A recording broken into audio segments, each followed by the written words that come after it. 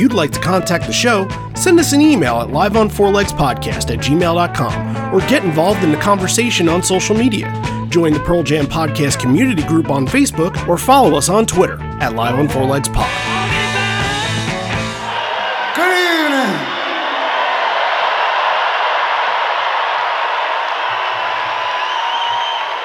We are Pearl Jam. We are from Seattle, Washington.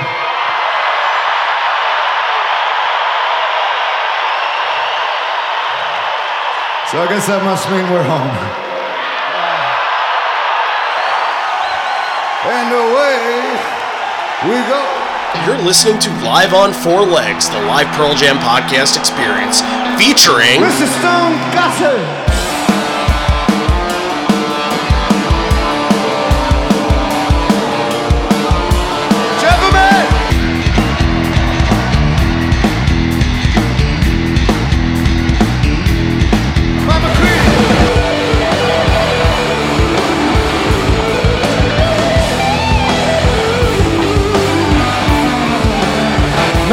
Fucking Cameron in the drum.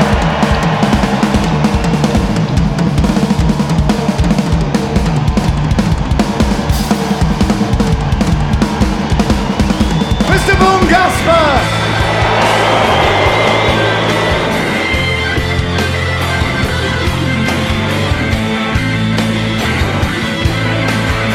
You can call me Al, you can call me Ed, you just fucking call me, why don't you?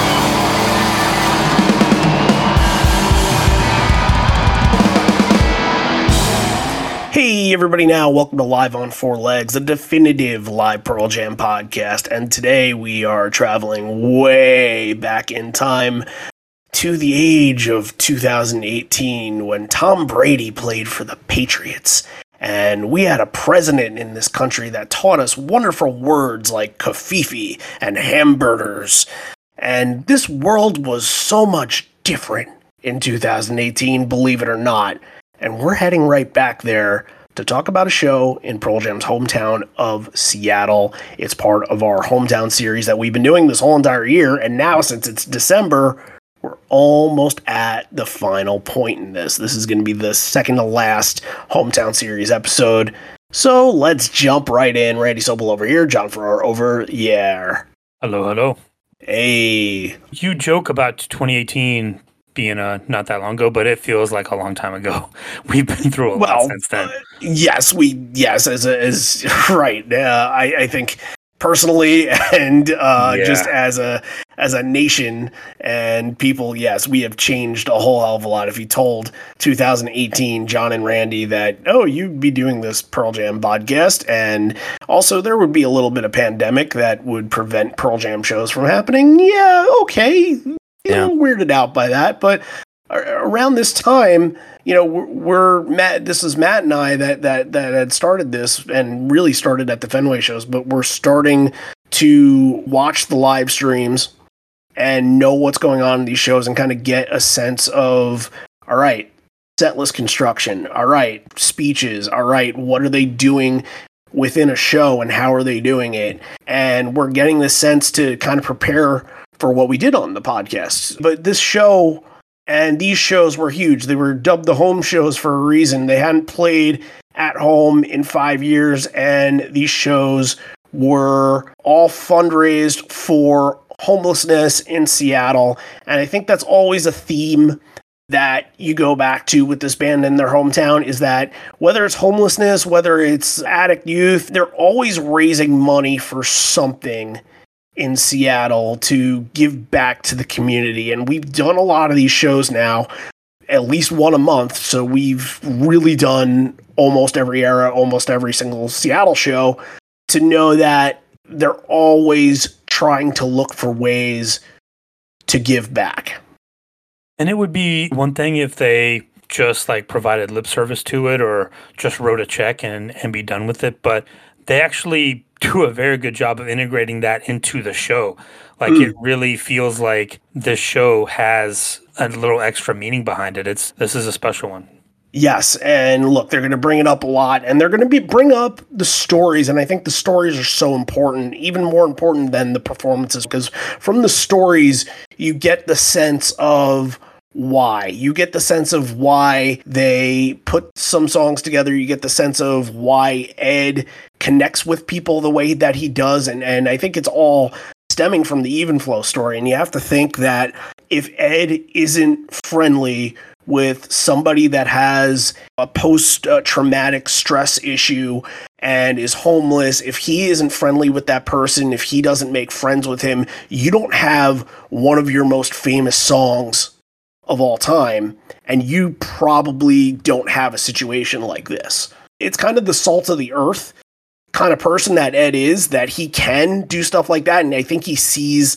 And there's going to be one moment in the show that's very ominous, and that leads to a lot of question marks and thinking like, okay, why did he say something like that? But it leads to believe that he has kind of been in those shoes before, and he kind of understands what it's like to not have a home. And I think we've heard the stories before that he would go to school and they would say, hey, you haven't been studying, you haven't been doing your homework, and he'd pull out of his backpack, he'd pull out his electric bills and his gas bills and say, yeah, because I have to work overnight shifts at a gas station or at a hotel just to get by and just to pay for myself to live. So he's sort of been there. Yeah, I think there's a couple of ones he says, could have been me. Could have been me. That's exactly what I'm getting at. Right. Yeah. Right, and it's very subtle, but I think you know exactly where he's coming from. Yep. So 2018 is not, look, we don't have to go back and really talk about this year in full and talk about like, oh, okay, this is where the band was, but we all kind of know what's going on here. We know that this is really the final nail in the coffin of the Lightning Bolt era, and while we don't know that Gigaton is really on the horizon, we had the hint when Can't Deny Me came out, and I think that is enough to tell you that, okay, they're at least thinking about new music. It had been 5 years since they'd written a new record, but we weren't seeing it yet, and it had been the longest since we had seen it. Yeah, and they were working on it at this point. So we didn't know that it wouldn't come out for another year and a half, and then a month after this, they wouldn't play a show for 3 years. But yeah, you get the sense that like they're starting to wind down this era, and like it's something new is on the horizon.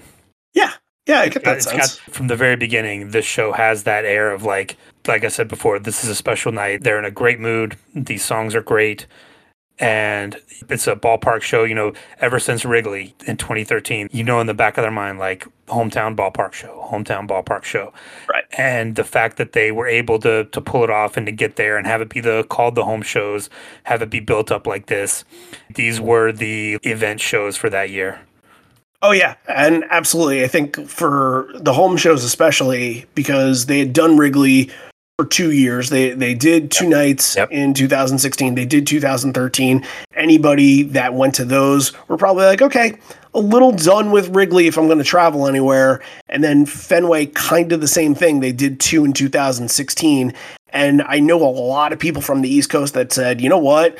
Seattle is the destination spot. If you are to go see Pearl Jam anywhere, a lot of people, probably like 80 to 90% of massive Pearl Jam fans would say, before I die or before this band goes away, I need to see them in Seattle in their hometown, because that's just what it is. These shows are special. There's an air of importance. There's an air that the band kind of knows that they have to be on top of their game and make it special. And I think Ed does such a great job in this show of playing host to not just the band and the crowd, but to the people that have traveled far and wide to go see them. You see all the flags that are in the crowd if you watch this show, and say, this is what our city is, and this is why we're proud of it. Yeah, it's got that feel of like, you're in their spot now. You're in their house now. Home shows, look, that's the marketing there. And I think we saw it so much in airports and and all over the place. And I think that's when the Mopop Museum put up the displays and put up their Pearl Jam exhibit, I think in 2018 or 2017, maybe when they got into the Rock and Roll Hall of Fame. That's when they started it. But I really started seeing people put it up around the time that everybody is going to these home shows. I think that has to be a huge part of the travel commitment as well. Like, okay, I'm going to see all these really cool ass Pearl Jam artifacts while I'm here as well. Yep. And obviously a lot of people that are traveling far and wide are going to do all the hot spots and go, sit at the piano bench where they played Black for the first time at London Bridge Studio. And there's always destination spots, from whether it's the Off-Ramp Cafe, which is now El Corazon, to the Showbox, to the Moore Theater, anywhere. I think everybody that goes to Seattle wants to see all these Pearl Jam landmarks. And I think a lot of that is just brought into this weekend as well. So why don't we hit right into it? And the way that they're going to start this show after 5 years of not being in Seattle, they're going to kick it off with Long Road.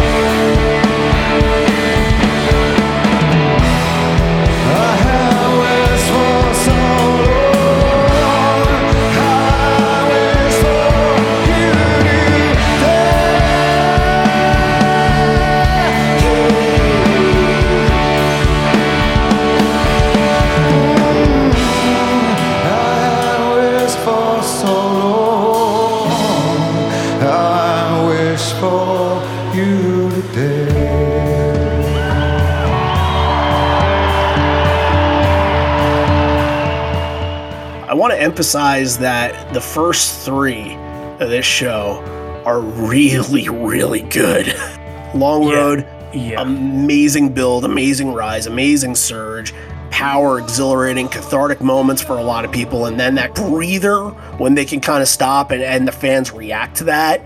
They're feeding off of that energy too. And then you have the little teaser at the end of Long Road where Stone is playing the intro of Release into Release.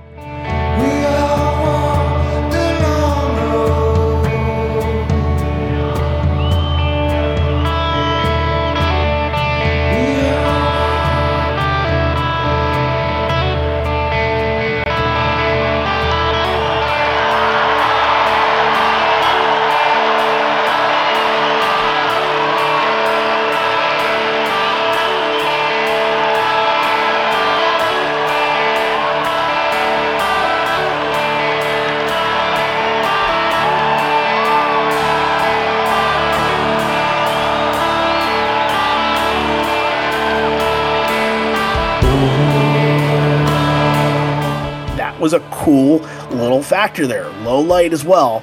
Very, very, very good, very strong versions of this. I will get to Elderly Woman in just a second, but first three, what do you think? 100% agree. I mean, this is flawless. Ed's in a good mood on Long Road. He goes off on a vocal run about midway through. He just sounds like he's like trying to reach the heavens. It's fantastic. It'll bring chills on your arms. And we talk a lot about these seamless transitions, like you get a Setting Forth into a Not For You, or you might get a Waster Priest into Better Man, or a Lucan into Not For You or something. But the seamless transition here from Long Road into Release is just powerful. I mean, this is a powerhouse opening, and I'm with you. It does not get much better than this. Long Road into Release into Low Light open. And I'm not even going to stop you at the first three. I think this whole main set is nearly flawless. The way that it's put together, the way that it's played, the way that it's executed. This is one of the best shows that we've heard in a long time. I was floored by almost the whole thing. We'll get to something a little bit later, but not a better way to open a show, in my opinion. I have here, at least in the Long Road release in that order, it has only been played 2 times in that order. They did it once in Phoenix, and they did it at Safeco. And I want to say at Fenway in 2016, they played Release into Long Road. I'm now checking because the utilizations that you can do on livefootsteps.org is that there's a search bar, and through the search bar, you can put in a song, and then you can put in another song, as I'm doing right now, Release and then Long Road, and then you can kind of look at where they are consecutively. So I'm going to click this little consecutive button, hit submit, and then I'll see the 3 shows that Release was played into Long Road consecutively. It was at the DCU Center, the Worcester Show in 2013, then Los Angeles 2013, one of those Los Angeles shows, and then, like I mentioned, Fenway Park. So it's only been played back-to-back 5 times. In the same show, those are that's it. 7 times it's been played in the same show. They did it once in 95, once in 96. That's how you know you're getting something super special. That's how you know that they're putting every exhausted last effort into this being an unforgettable night. And yes, love everything about the first 3. Small Town, I was ready to go. I was ready to go after Low Light. Like the rise, the upbeat tempo, that sounded really good. Low Light had just such a good energy and pace to it, and I was ready to break into a Corduroy or go. And Small Town came in, and I don't think they needed it. That's a small criticism, but I don't think that was needed in order to get this show to where they need it to be. That's a small criticism. Yeah, I disagree. And that's fine, but I was ready to go after Low Light. I had already been there. I think Small Town can be the go. I mean, I know what you're talking about. You're talking about getting into like the punk rock set and doing that, but I think at a show like this, at a ballpark show, you need it's just crowd moment after crowd moment, and you've got 60, 70,000 people here. You got to get them going early. And I thought Small Town was fantastic. You hear the crowd on it, and it just keeps that energy going. I thought this was paced very well. And yeah, you're going to get to that part that you're talking about. You just got to wait a little bit. It's coming. Totally get what you're saying there. I was just ready. I was ready to go. And maybe it's me. I feel like when these little kickoffs, these little kind of slow burns, I think the rule of 3 always comes in my mind. And look, I think Small Town would have worked perfect after Do the Evolution into Throw Your Hatred Down. I thought that would have been the place for it, but that's okay. And that's revisionist history, and that's just a me thing and something that I enjoy on the bootleg. And I like to put that out there for other people to kind of think about, okay, if I go to these shows, why they're doing these things and what maybe you like as well, because there's going to be certain things and certain aspects of shows that you out there are interested as well. So you might love the Small Town that's tacked on at the end, or maybe you like it in a different spot. And that's why you bring these things up. But everybody has a good, strong, valid opinion about it, and none of them are wrong. This is where you get into the show, though. Corduroy and then Go Evolution, but you're going to get some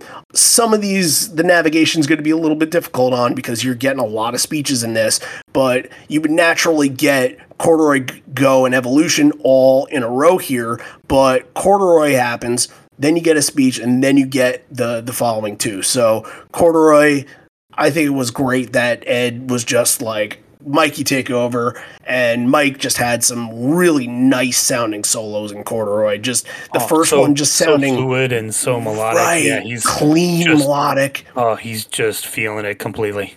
Right, and then the second solo was that was the stunner. That was the one where he was able to go off a little bit and really make you. There's the key phrase right there. Make you feel like you're at a Pearl Jam show, but not just that. They're about to make you feel like you're home. We are Pearl Jam. We are from Seattle, Washington.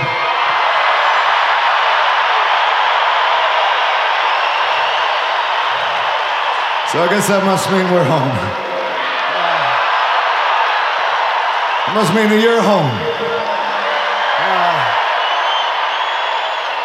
Look at our beautiful home. What a great night we have. We're so fortunate. Cheers.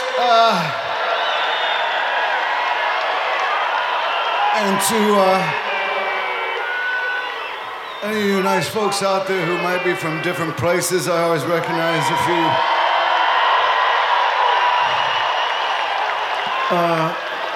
Welcome to the city, and we're so happy to have you. You know, if the question is why go home, it's the answer is because it's a beautiful fucking place. So here we are. You're participating in an event where we're taking care of some big issues here. And about 28 years ago, we played not too far down the street. The first time, our first show was maybe 7 or 8 songs. And back then, it only took about 30 minutes to kind of cover all the issues. But now we live in a much more complex time. It's going to take a lot more than 30 minutes to cover all the aspects of modern day life. So grateful to be here, so grateful for the use of this facility, and it's nice to be out here in Centerfield. That's why they're there for. They're telling you right away, like, okay, we're here for a purpose. We're here in our hometown. They're connecting you to all these different stories. And this is just the first one to kind of whet the appetite and tell you, like, okay, Ed's got a lot to say tonight. And that's okay. There are some people that are going to like those Ed shows. And I think that this is a quintessential good Ed speech show, because I understand when people say, like, okay, Ed could be talking too much, and you never know why, because some of it could just be because he feels like communicating with the crowd before an encore or something like that. Some of it, he's just had too much wine. He gets talkative. Sure, and some of it is an equipment issue, and Mike has to fix something, or Jeff has to fix something, and it just happens. But he does go off. I feel like every speech in the show was straight and to the point and fun and connecting with him and the band. It might be one of his best speech-ridden shows that they have in their whole entire catalog. There's a funny moment too in this first one where I think the feed that you're watching is like the thing that was shown on the screen at the show, and it cuts to Jeff, and you've seen those memes or whatever, those things like find someone who looks at you like so and so looks at someone. Oh yeah, the look that Jeff has when he's watching Ed talk is just like complete. He's just in love. Like, find someone who looks at you the way Jeff looks at Ed during the speech. And you know what? I think that has been done before, to be honest with you. And I when I was watching that and I saw that shot, I'm like, that is a very familiar Jeff smile. Like him just looking at Ed with joy. Awe. Yeah. And just kind of an understanding, like, we're not here without all this, and the long road could, from the beginning of the show could be interpreted in so many different ways, but to really get to where they were in 2018 compared to what was going on in 1991 or 1990, I should say, it was a long road to get there. And but think about it, they're at home, they're playing for, this is probably the most people they played for in Seattle since Drop in the Park. I'm just pulled that out of the top of my head, but from all the other places they've been, do not hold nearly this many. And I can't remember any other really outdoor shows like this. The feeling they must have on stage, you feel like you're flying. We mentioned a couple weeks ago, and this is going to come up in a later conversation, but we mentioned a couple weeks ago that they never wanted to play the Kingdome because the sound there was just crappy, that you'd sit in the upper deck and you would not be able to hear anything. And that's, a lot of bands would take the money to just play in their hometown, to play wherever, to play the biggest spot, to have the place where you can sell the most merchandise. And the Kingdome was it. And the Kingdome was kind of in shambles by the time that they would have been playing in like 95, 96, whenever. But they decided to choose quality over quantity in that aspect. And I think that they were right. It was well worth that wait, almost 20 years for that. Go, Evolution, like we mentioned before, that these kind of packaged together. Go gets a little bit of a false start, and I don't know exactly what happened, but Ed isn't on mic. He's over hovering with Jeff, mentioning something to Jeff, but man, they explode right away, and they kind of keep it going, and it doesn't feel like anybody's really that confused. So nothing really stops, and then we kind of get the stick tap to get back into it, and they go right back to where they were. And it's just an explosive version of this. I thought that this was an amazing way to get you kind of juiced up for the next little part of the set. Everything that happened beforehand can kind of be constructed as its own section. Now Go is really introducing you to just the meat of the main set here, and such a great version, especially for one in 2018. Yeah, you wanted your cathartic punk rock song to jump up and release some pent-up energy too. You got it with these two. Yup. Evolution, same thing. Good momentum, and Jeff and Mike get their moment together doing the communion, and they're just very tight already, very tight, gelling in this show, and that's going to be a theme for most of it. So this is exactly, look, I didn't have to go far to say this quote. I thought it was coming a little bit later, but Ed asks how everybody is on top. Nights like these, you don't miss the kingdom at all. The concrete gray lady was a bitch. She sounded like shit. Does it sound okay back there? Years ago, we met a great girl who's here tonight, who we met down at the Bridge School shows.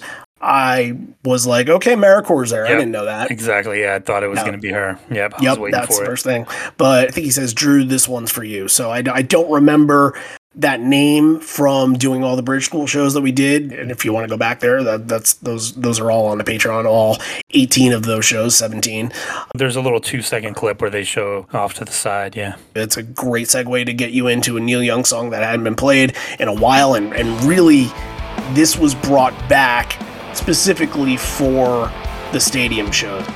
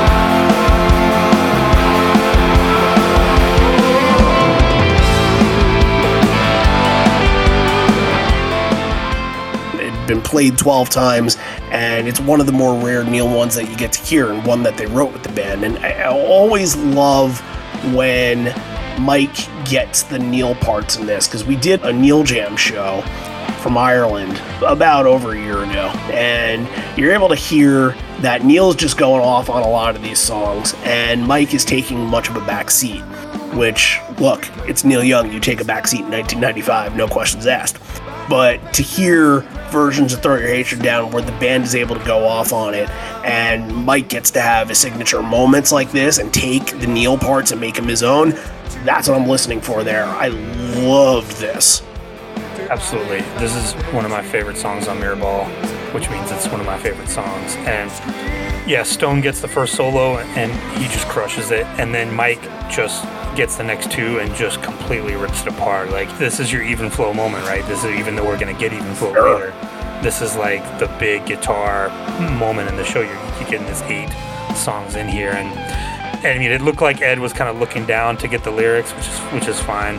But yeah, I'm so glad they brought this back. I wish they would do I'm the Ocean. I wish they would do Song X more often, but this is just one of my favorite songs. I'm so glad they brought it back. I think this is fantastic. And again, a great little curve here in the middle of the set. Like, you've kind of gone chalk early on. There's no really rare songs in that first set. And here you're getting like, here's a request basically for the Bridge School, for Drew. You're getting something really rare here early on. So yeah, very cool. Yeah, and I think that night 2 would be the rare show of the two, and this one is more like very standard what Pearl Jam has in their arsenal and their best stuff. And I think I called it at the time, and I remember trying to post in groups and trying to make conversation before doing the whole podcast thing, and kind of saying like this would be an all-star game type show where you invite the veterans, you invite some of the old timers that have been around, you invite some of the new kids like Mind Your Manners that need to get some experience and some exposure that are very good. And it's a celebration. This is a celebration show. It's like the whole night has a feeling of like, we made it here. All the speeches you've talked about, like every band member gets a moment. There's a lot of speeches, a lot of stuff we haven't heard before. This whole night has the feeling of like, let's just celebrate Seattle and everything we've gone through, and it's just a special night. I mean, how many times do I need to say it? Oh, it's going to come up at least 5 or 6 more times that yes, like these are going to be moments that are going to be remembered, that are going to be special, of course. And now we're kind of getting back into the set list a little bit here, and this is again where the navigation gets a little bit difficult, where Mind Your Manners is packaged with Throw Your Hatred Down, but they cut right after Mind Your Manners and right before Lightning Bolt Given a Fly, which all would be kind of in the same section at a normal show, but you're getting more speeches. Real quick, Mind Your Manners I loved from this show. That's why I want to bring it up. It's been a while since I've really loved a version of Mind Your Manners, and I thought that they were just on for this. Matt, amazing backup vocals on it. I love the backup vocals. I wrote down as well. Yeah. Cameron's fantastic on this. I think a lot of times we'll talk about, this song had like a little surge to it. You already talked about that with Long Road. Every song nearly has this in the show. Like this is one of the best overall feel Pearl Jam shows you could ever listen to. Like, if you ever just want to hear them completely in their element, completely comfortable, just nailing every single song, these are all standout versions of all of these songs, Mind Your Manners included. Yeah, and I think that's saying a lot when a song like Mind Your Manners is not a song that we'd ever do an evolution of, because it just doesn't grow. It doesn't change. So you listen to one, and it lasts for about 2.5 minutes, and then you listen to the next, and you're like, okay, well, yep, that's essentially what they were doing on this tour. So to get the one that stands out, especially in that environment, that's important right there. That's a moment to me. Good stuff. The guitars just jump out at you too. Just everything from this. And packaging kind of Lightning Bolt Given a Fly there as well, but in between Mind Your Manners, Lightning Bolt, which is obviously the combo from the time period, Ed is mentioning that they're playing over in center field. I'm thinking about being out here in center field, and my favorite player was Ichiro. I think he played right over there last month.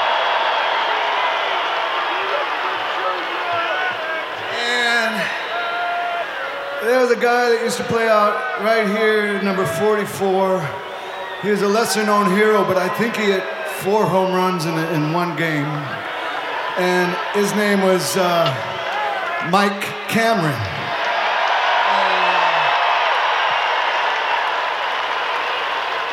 But then the other Seattle Mariner who made magic in this very space, and the old Kingdom.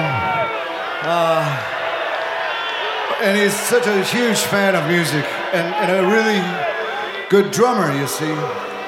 And, he likes our group okay. And it's Randy Johnson, that's what I'm talking about.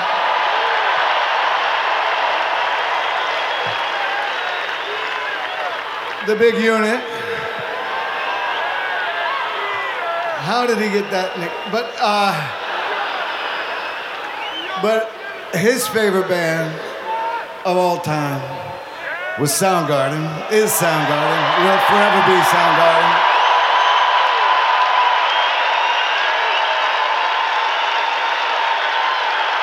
And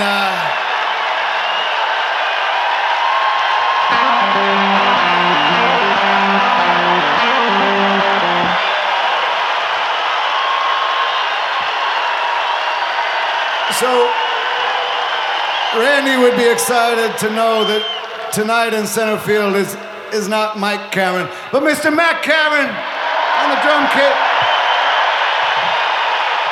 I'll just say this. A bad dad joke prevented Junior Griffey from being mentioned at this show, and that's a shame. That's a shame because Griffey should have. I was waiting for the Griffey Jr. reference. Yeah, center field, man, center field. Yeah, I know Griffey really didn't play at Safeco. Probably they probably moved to Safeco after they traded Griffey to Cincinnati. But come on, Griffey's the best Mariner of all time. You got to give a shout out to Junior. Lightning Bolt, Given a Fly, like I mentioned before, great. And I think that it's after Lightning Bolt, and this is, again, where the navigation gets so choppy here, that Ed mentions a man from Laurelhurst, who happens to be the man to his right. He was stuck in a room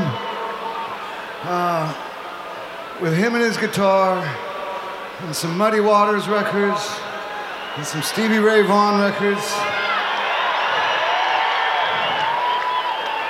Which is why one of the first songs he ever wrote was called Laurelhurst Blues.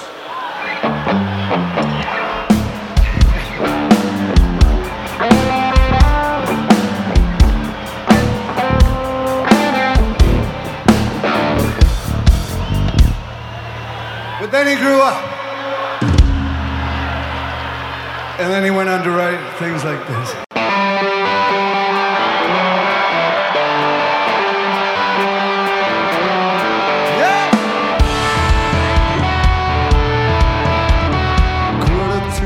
You get Matt's story, which really isn't Matt's story, it's more like Randy Johnson's story. And then you actually get a real Mike story here. And then that's going to kind of really kick off after Given a Fly. You're getting another stop, and you're going to get a real good story on this one. This might be my favorite of all of the band member stories. I think this is the best. All right, on this next one, we have Capitol Hill's own, Capitol Hill's very own, Mr. Stone Gossard.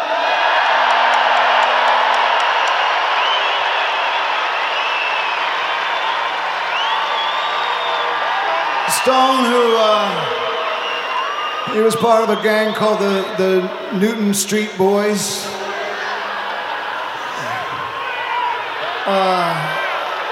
Is it a gang or is it more chess club? It's a badass, mean chess club. You didn't fuck with the Newton Street Boys. Nuh-uh. And he worked at a bakery. Oh, by the way, Matt Cameron, now he worked at a Kinko's. Mike, you were at the pizza place. Stone was at a bakery in the Pioneer Square, right down in the middle of the... So when we first met him, he had made more dough than all of us put together. But thank God, because I know, well, fuck you. You think I got notes on all this shit? I'm making it up.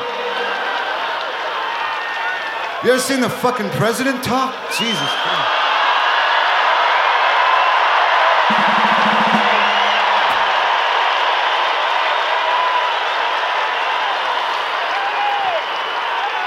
I mean, I know it wasn't a great joke, the kind that my kids,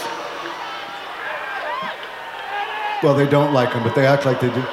And, but I didn't think it was so bad to be, presidential. But anyways, I'm glad that however you made the dough or the money, whatever, but you got yourself a couple guitars and some amps, because Stone Gossard, you've changed my life, that's for sure. Thank you.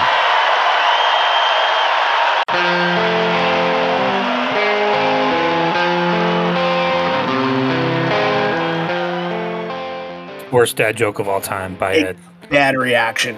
It got a bad reaction. And Ed was not happy that it got a bad reaction. He's like, okay, fuck off, you guys. Oh, when he thought of that, he was like, oh, this is going to kill. Right. Yeah, they say all musicians want to be stand-up comedians and all stand-up comedians want to be musicians. And right. Ed is living proof of that. Oh, yeah, 100%. I think he revels in that fact. Absolutely. But yeah, he kind of throws in a little jab there. He says, have you guys seen the president talk? So yeah. He knows it's not the greatest joke in the world, but that gets you into one of the all-time great Stone Gossard songs, All Those Yesterdays.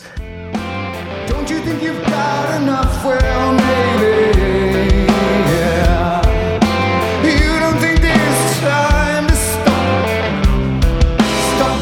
There's time enough for you to lay your head down tonight.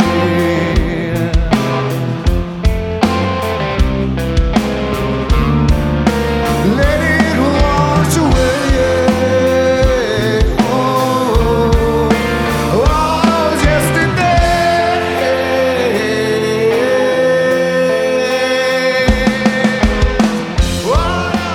All Those Yesterdays, if you didn't know, is the king of the trash, and I bring that up. That is a reference that maybe not a lot of people would get because that happened over a year ago, but those who know that doesn't mean the song is trash. That means we love the song, but go listen to the trash version of Deprogrammed on our Patreon if you get the go listen time. To the whole thing. Start at the beginning and then work your way back in. That would be a good project if you had time over Christmas. Good holiday listening. Yeah, absolutely. It's worth the listen. I happen to really love this song, and I've always really loved the song. And I don't think I knew that I loved it until I started to take it seriously.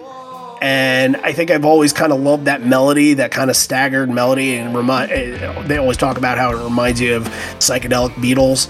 And we're going to start talking about the Beatles a lot in a little bit, so hang on to that thought. But just kind of creeps up on you because it's only been played 21 times, so you're not getting the full sense of what the song is, especially live. And to know that they're bringing this to kind of give Stone, I'm sure Ed said to Stone before the show, like, hey Stone, which one do you want? Like, we got a couple that you can do. Which one do you want? I'm sure he was like, okay, let's give this a try. And there's a lot you can pick from with Stone, but this was a special one to him. And Stone's backups are awesome, and Mike's solo was really good as well. They've had a limited amount of time live with it, but you gotta say, bring it back. Just do it. Already the fourth Yield song out of the first 12, which tells you something as well. That's right. And the next night they would play Brandon Jay within like the first 3 or 4 songs too. So they're thinking about the record.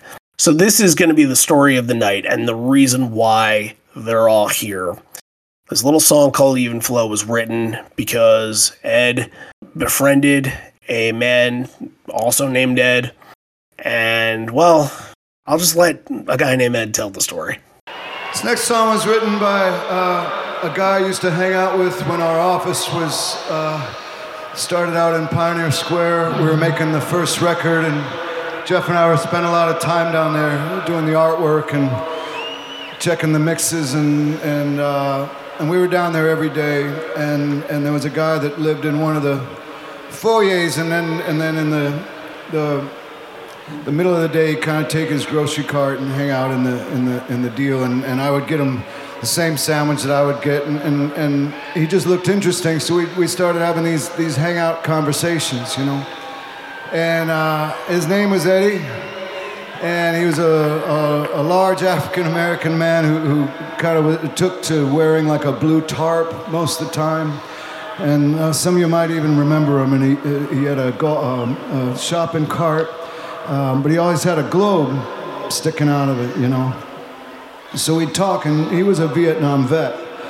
So we'd spend time, and he'd kind of show me, you know, he'd have these good moments, and he'd tell me these stories about what he'd been through and some of the atrocities he had seen, and then other days he wasn't there, and it was, I could see him fighting with his mind and his own experiences, and he obviously wasn't getting help, or the resources weren't there, or he had been too far gone.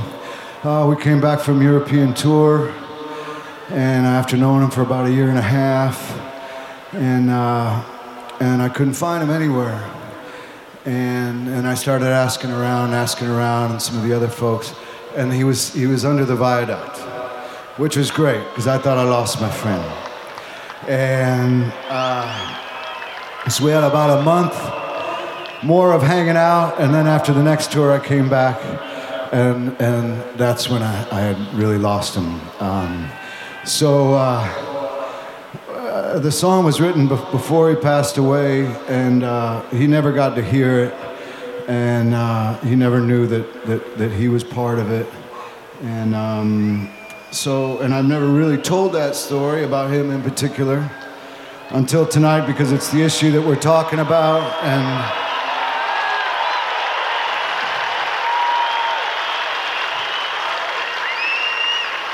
I think one of the things that could be most important to do is just elevate the understanding and the empathy towards our homeless neighbors. So this one's for Eddie. All that right there tells you all you need to know about why they're doing what they're doing in their hometown that night and how special it is that they are doing it. And it's 28 years in the making at that point.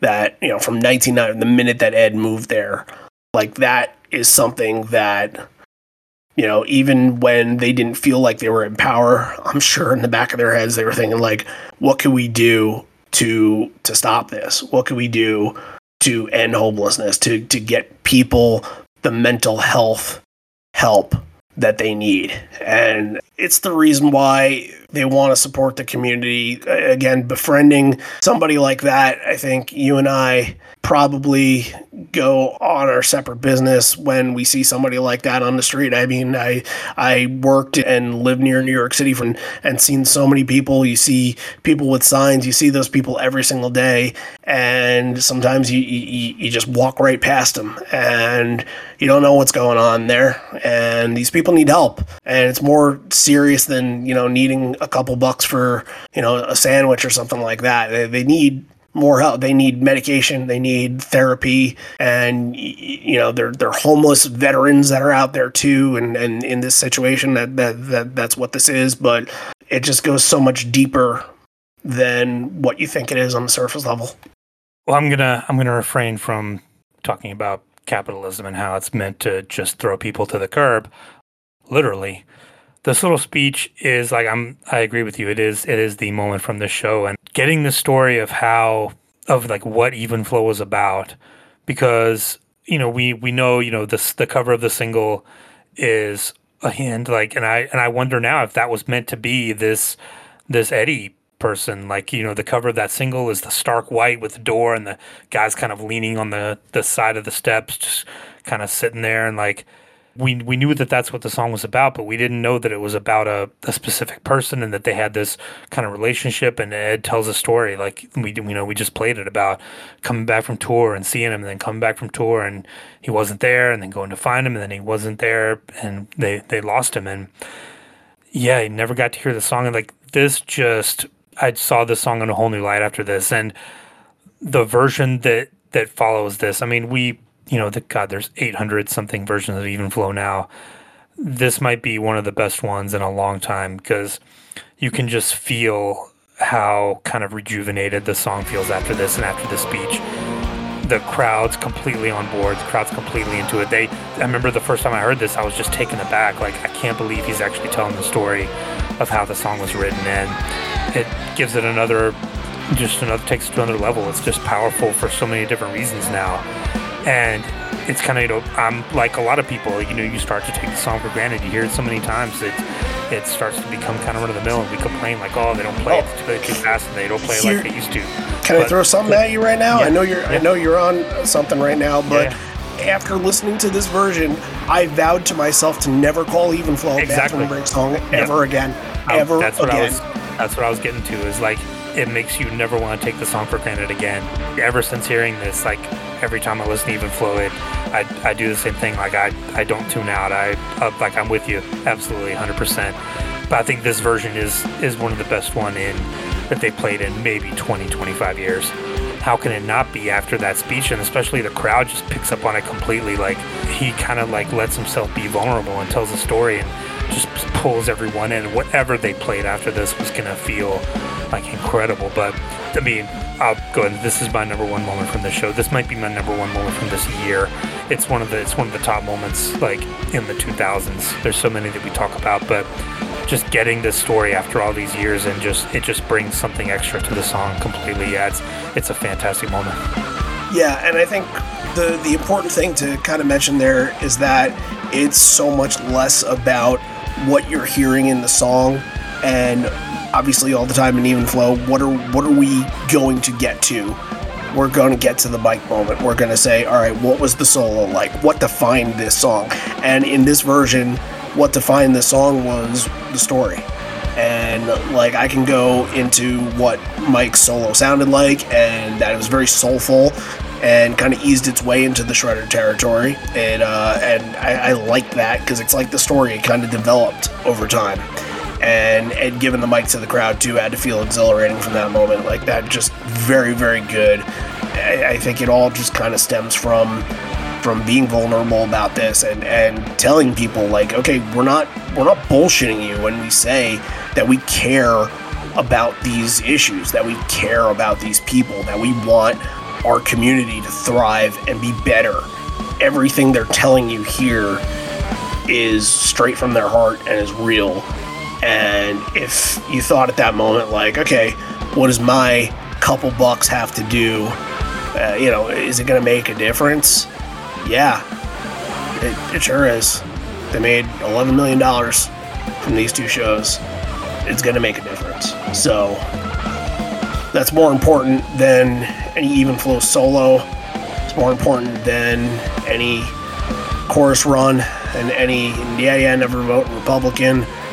It's more important than all that. So just keep that in mind when thinking of this song going forward.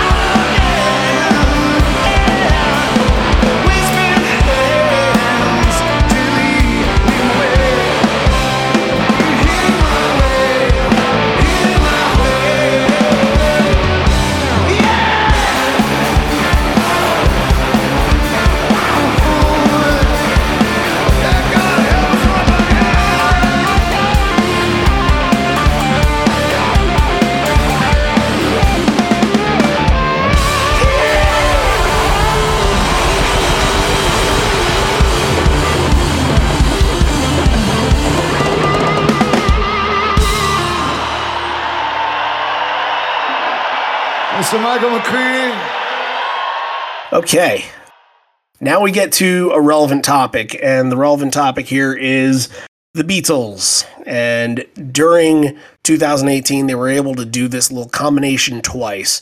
Once in, I believe, Prague. I think it's Prague, but they did it here as well. And it's Beatles Help into the deep, deep cut from Riot Act, Help, Help. When I was younger, so much younger than today, never needed anybody's help in any way. Now those days are gone, I'm not so self-assured.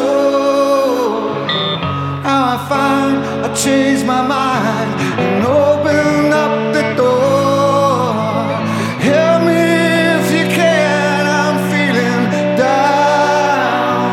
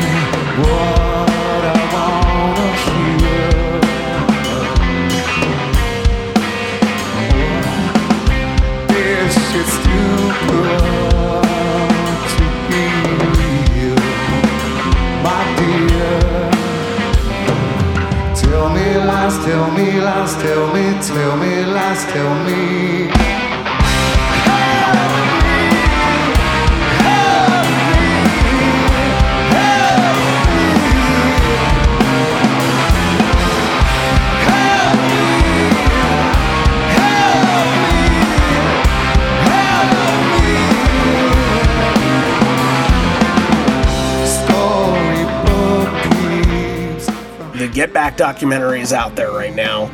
And I think that a little bit later, because there's going to be a song that kind of connects within Get Back, but a little bit later, I think we can bring that up.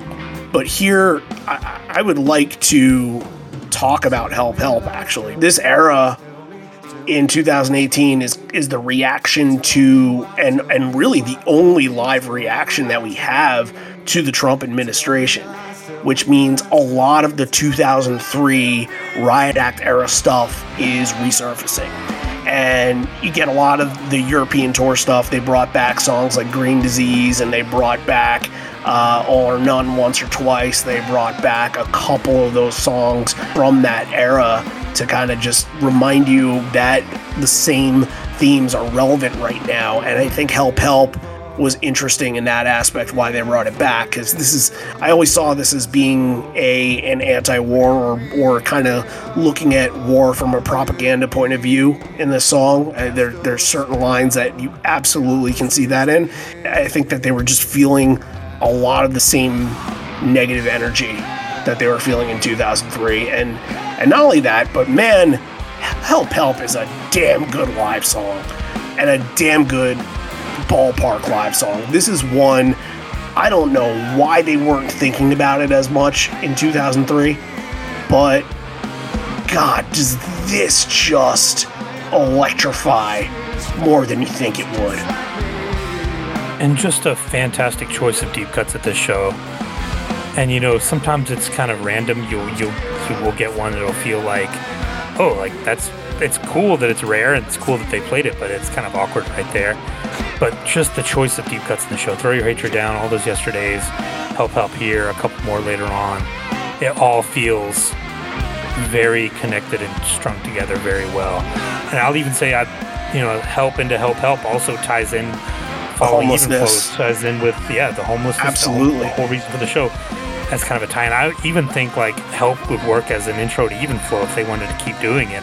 But yeah, Help Help is a deep cut. You sit any Pearl Jam fan down and get them to start naming songs. It's going to be a while before you get to Help Help. Oh yeah. But yeah, I think it's almost too bad that it has to have this kind of novelty thing around it for them to play it. It needs, they have to kind of have it be this little shtick with the cover and the double name and everything. But yeah, I'm with you. I think it's great. I wish they had played more often. All the stuff from Riot Act, criminally underappreciated. But yeah, it's just the tie-in of getting him solo doing Help after that Even Flow. It just keeps that theme going. Like you just feel it take on a whole new meaning. That's a good point you bring up there, because you don't necessarily in either song really think about the subject matter of what is it that needs help per se, but I mean, it can be interpreted however you please, and it's here for a reason. And Ed is really smart to think about going to this back catalog. And I'm sure when they were playing it in Prague or wherever they played it for the first time in Europe, that, okay, maybe this is one we have to save for that moment. I'm sure that these set lists were in his mind for months for these two shows. Yeah. And I think so. To be perfected. So great choice. And I can't say enough. This is the second time that we've ever covered Help Help on the show, which means we have 11 more chances. I think it's been done 13 times. Got to hit back on those 2003. I know. Got a lot more to do.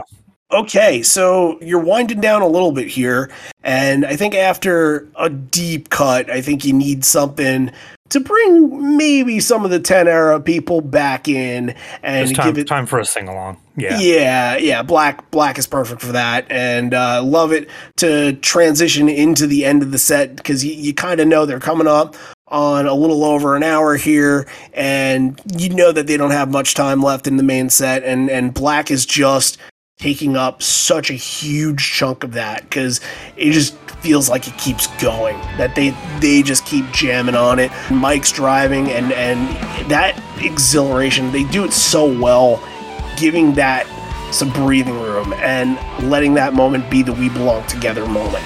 And that's what you get here. Like, it's just kind of the wind down. It allows the crowd to connect with it and react to it, and it's the beauty of the song, and they do it absolutely perfectly here.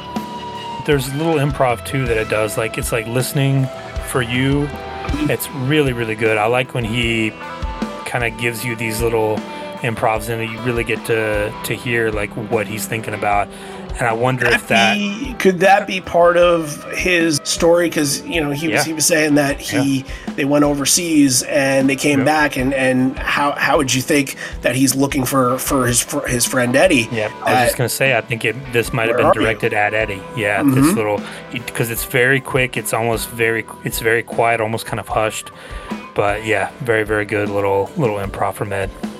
Before you get into setting forth I'm a Patriot and Porch to end your set, you're going to get another band member shout out here, and that would be to the Big Sky Man, Big Sandy, Jeff Ament, Ed pointing out to the signs saying that this one says, I had to get a divorce to see Pearl Jam, and on the back it says, now I have a better man. So Ed saying, positive change out there, congratulations. And this is Jeff's moment where he gets the mention. He came from Big Sandy. He came from Big Sandy. Big Sandy is not his mom's nickname. It is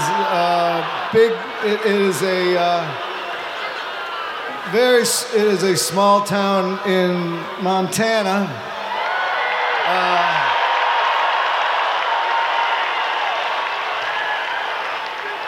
It is. You'd think it would have been called Little Sandy, but he came here to the big city of Seattle in the mid-'80s or something, early '80s, 80. And he saw The Who at the Kingdome and the Clash. And he worked at a place making coffee. He still can make a real badass coffee, a place called Raison d'Etre. And he met a guy working there called Andy Wood, which is a life changer.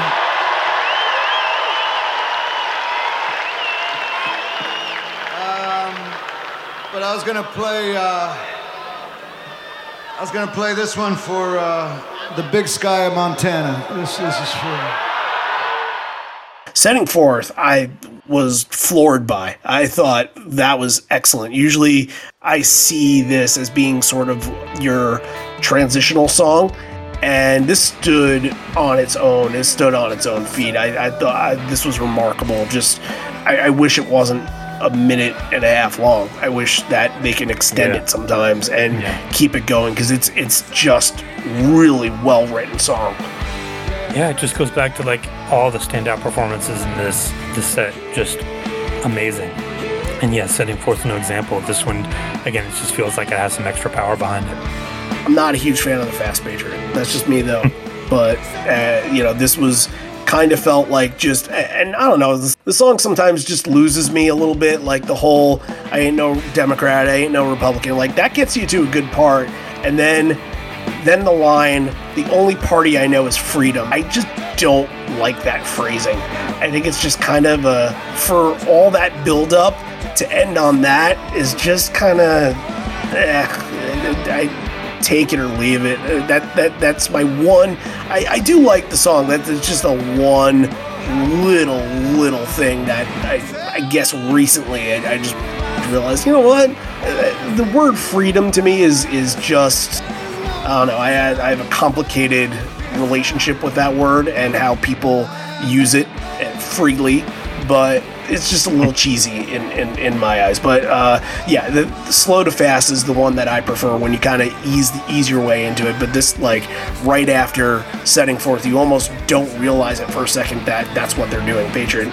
And this actually felt really close to what they did at the Vaccine special with Ed and Klinghoffer and White Reaper. That felt pretty close to that.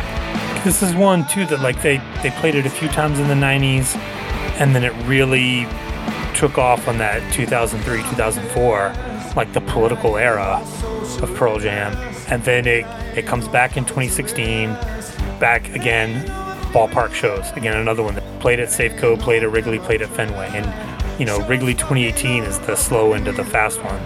That's the one that you're referring to. I think that might have even been the only time that they did it that way.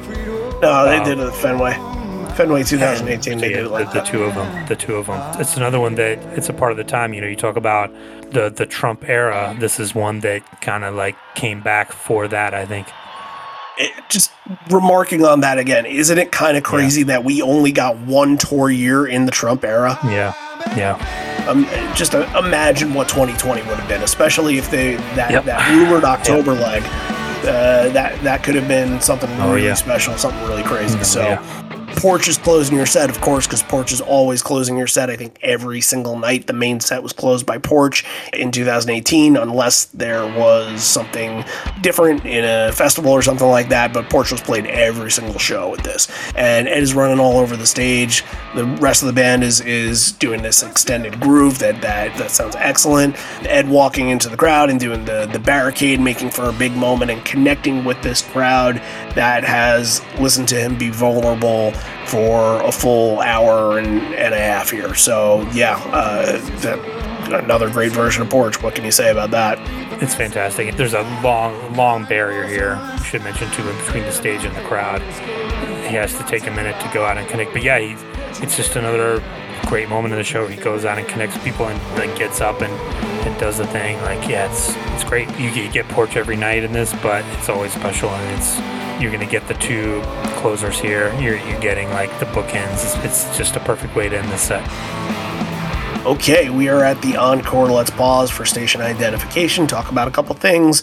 And I want to start off with talking about Patreon. And it was a crazy Patreon week because we had 5 new patrons, and that doesn't normally happen. So I'm going to say this. I'm going to attribute that to one thing, because we only did one thing on Patreon last week, and that is the debut of our brand new series, which is still in its rough draft, by the way. It's still not finalized and supposed to be on the main platforms at some point. But Hallucinogenic Recipe is the show that Patrick and Brian will talk about the bootleg trading days, and they did a remarkable job in their first episode, and I think they brought in a new crowd, at least a couple of people I know that came in thanks to the new show. So I just want to thank everybody that did join up in the last 7 days. So Rick Schneider, first person on there, thank you, Rick. Dan Lear, who I know is the one, because he had commented on our Patreon that I think on that episode that he said he joined it because he found us on Reddit. So thank you very much, Dan. Mason Weinrich, thank you, Mason, for joining this week. And Scott Oresco, all of them are bonus leg members. And a big thank you goes out to Michael Fleischer, who has joined the Horizon leg tier. So that's awesome. Not every day that you get a Horizon leg member. That's great. That's a $10 tier there. We don't, we're look, if people want to donate to that tier, we're more than thankful that they do, but that is out of the goodness of people's heart that they do it. And for doing that, Michael, please get in touch with us, because you are going to get an episode at some point in the future. You are going to get a Horizon profile that we'll do for you. That'll be on Patreon. So all those fun things are coming your way. Thank you to you and all 5 of you that have joined this train here that has just been running for the last 2-3 years that we've been doing this show, which is just great. It just makes us want to do more content, which this week we did. And on Monday we put out a brand new late night series episode on the Bob Dylan tribute show. So that's a really important show. Just listen to it, because there's a lot of great talking points in there, and a who's who of rock legends that Pearl Jam are rubbing elbows with, and really it's Ed and Mike they're rubbing elbows with, and to boot, it's one of the best vocal performances in Ed's entire career of Masters of War, and I think you guys are pretty familiar with it. So if you want to check out our version of that, that's over at Patreon, patreon.com/live on 4 legs, or search for Live on 4 Legs on the Patreon app. Let's get into one or two other things here that I want to bring up. This is the time to do it. And one of the things is, on December 16th, this is when our annual holiday party is happening, and we're doing things a little bit differently this year. While we did the gift exchange, which was huge, we got 76 people involved in the gift exchange. It was just awesome, and I'm so thankful that so many people were interested last year. It was a lot of people last year, but to get that much more is wonderful, and I'm excited to see everybody at the event. But we're doing things a little bit differently. Last year we were able to have a house band. We couldn't manage the house band this year, so what we're doing is we're doing a little bit of an open mic.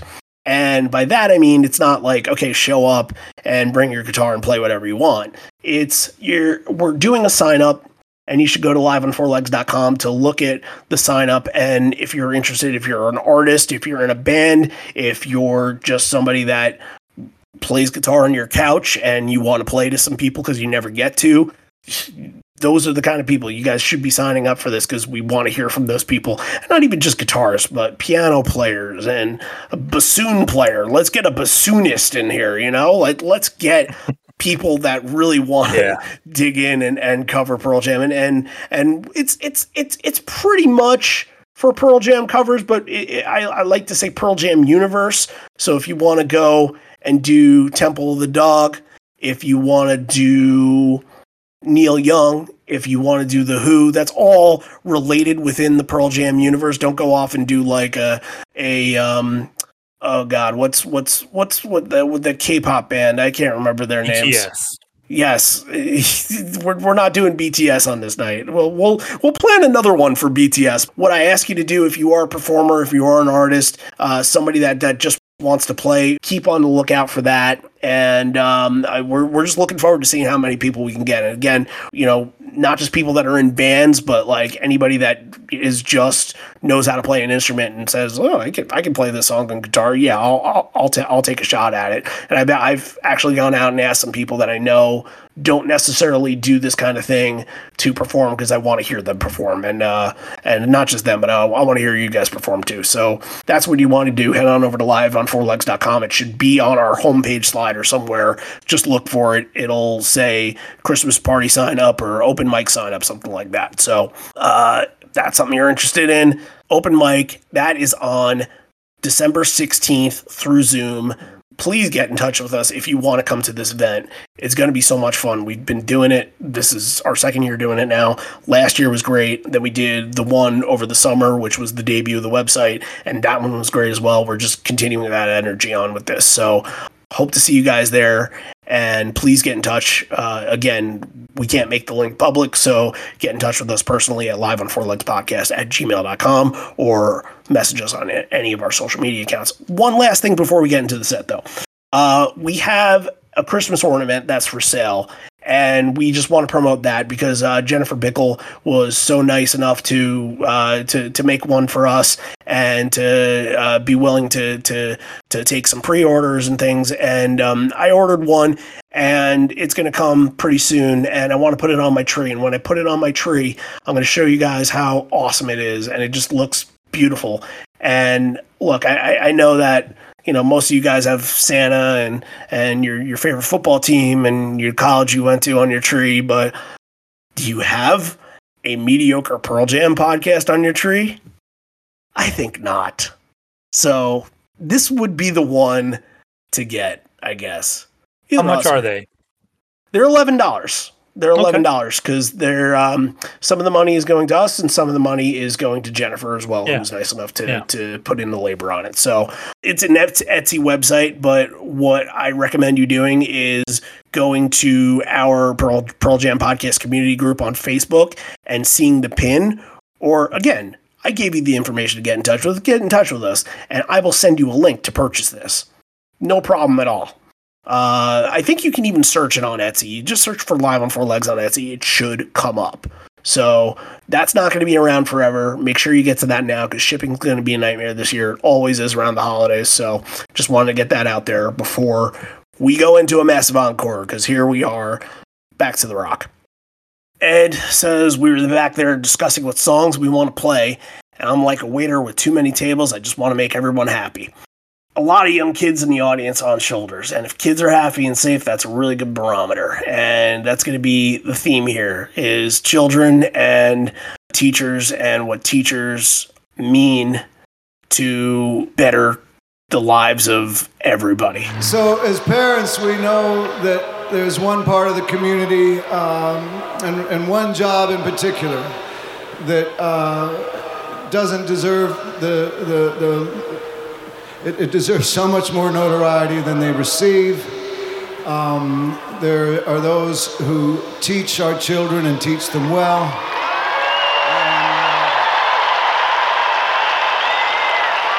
'Cause And we've had the opportunity and been very blessed to have some teachers that have changed our kids' lives. And I know, because Kurt Vonnegut, I met Kurt Vonnegut years ago in Seattle, many, many years ago. And that night when he spoke, he asked everybody in the crowd that had one teacher that completely changed their life, that changed their life and put them on a path that they still followed to this day, and they still thought about what that teacher taught them. He asked everybody in the crowd to raise their hand if you had that one teacher. So I'm going to ask you tonight, if you had one teacher that changed your life. Up top, can I see you? See, it's just about every fucking body. That's how important it is. And we have two special teachers that my kids brought tonight, and I wanted to allow them some notoriety and some applause and some recognition from all their fine group of neighbors here in Seattle. And I'd like to play this for them and borrow it from my friend Jack.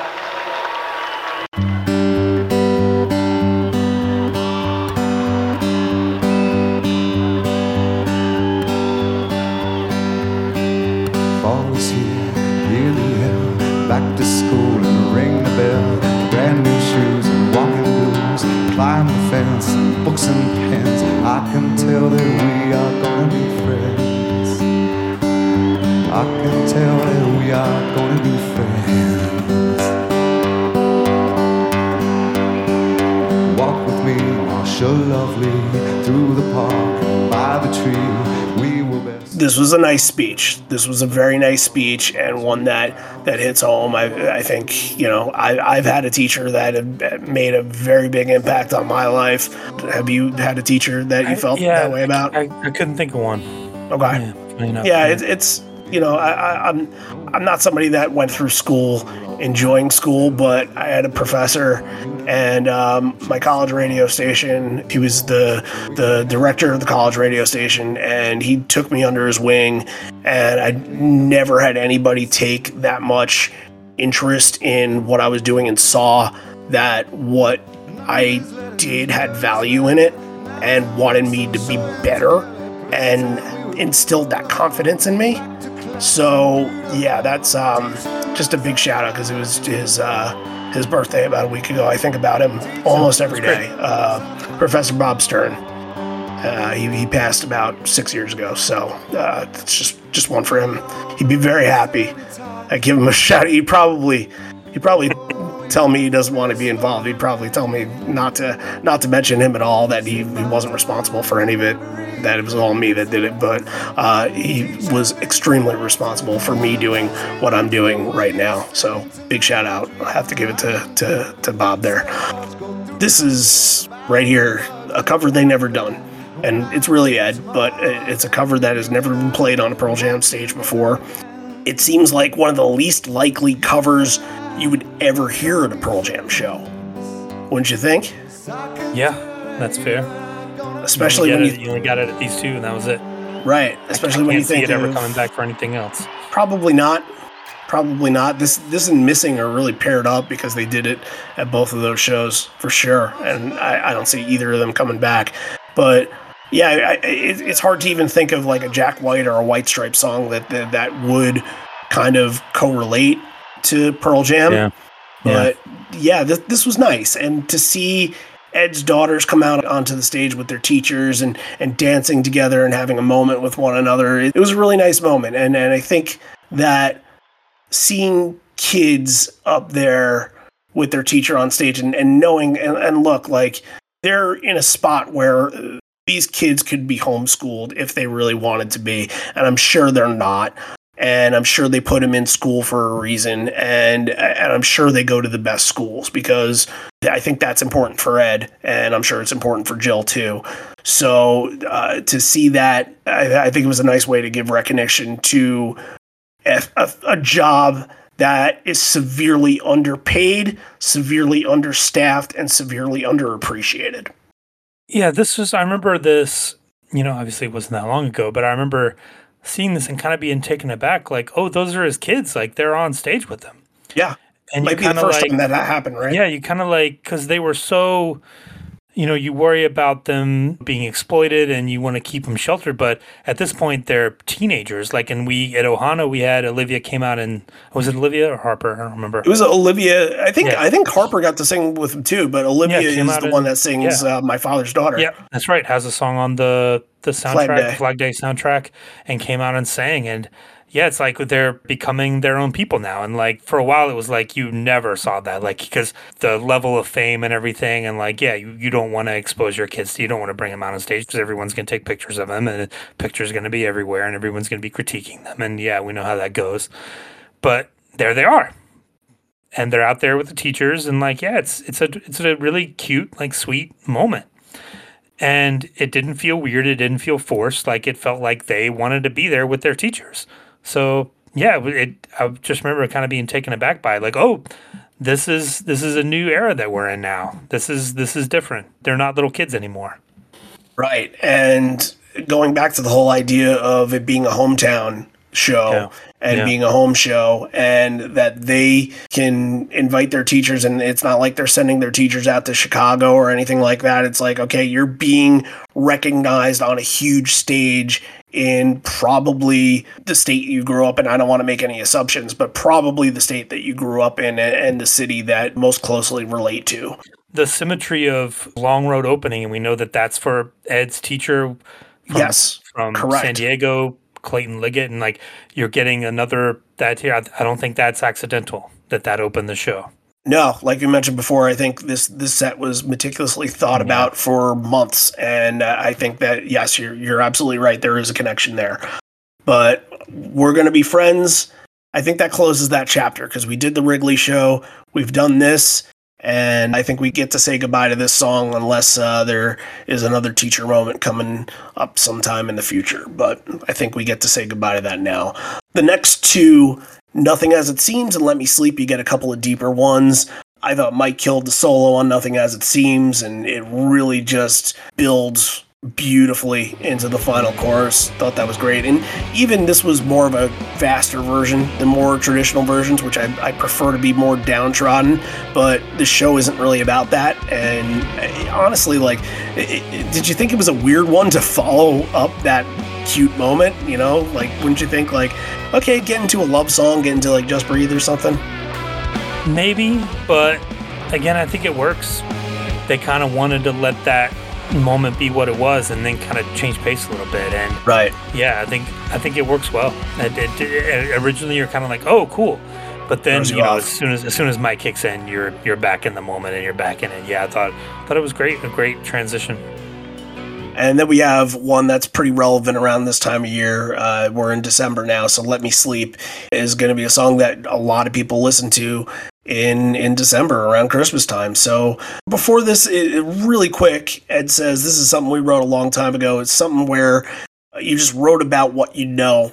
And I believe he told the story at the Ohana show that he saw somebody homeless outside walking around before the show or wherever it was. And I don't have the exact quote on that, but I think it was something around that. He told it at Wrigley too, I think, before they played it at Wrigley. I think the Wrigley one was about himself, like waiting for a subway and sitting there and having kind of no destination and nowhere to go.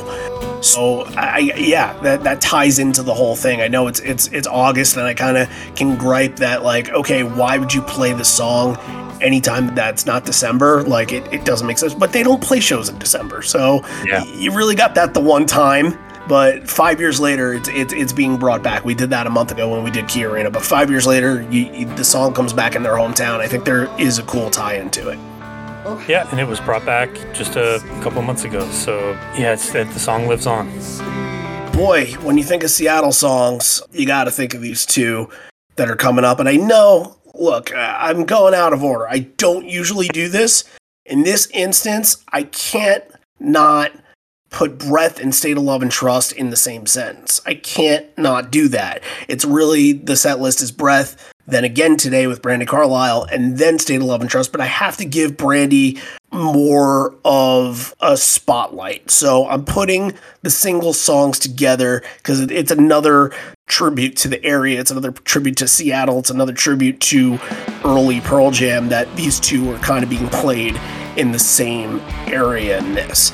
I thought both were very good. I thought Breath it took a little bit of time to get going. I like kind of when the song is fresh and feels bouncy, but it took some time before it got there. And State of Love and Trust has a little bit more pop to it, even though it had a very tiny mic guitar flub that you notice a little bit, but overall pretty rockin' version. But single song, almost back-to-back in Seattle, never not going to be notable. Yeah, Breath. And I'm with it. Breath is A+. Especially Let Me Sleep Into Breath. That's like, you're going back to 1990 there. So, yeah, right. Nice little... Not even 91. Yeah, so nice little moment there. I love it when they're paired together. It's like they go together perfectly. I'm immediately 15 years old listening to that single soundtrack again on repeat. In the middle of these two, introducing for the first time at a Pearl Jam show is an incredible artist, a good friend of Mike, and a favorite of Barack Obama, Brandi Carlile. And she's a hometown girl, too. She's from Washington as well.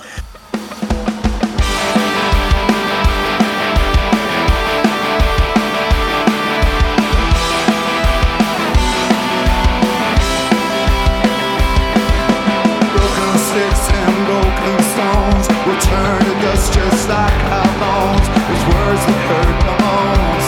Now isn't here.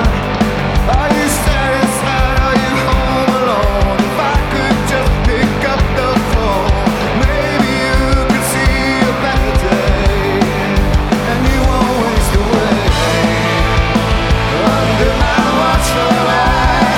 'Cause you're my hero. You're my leader.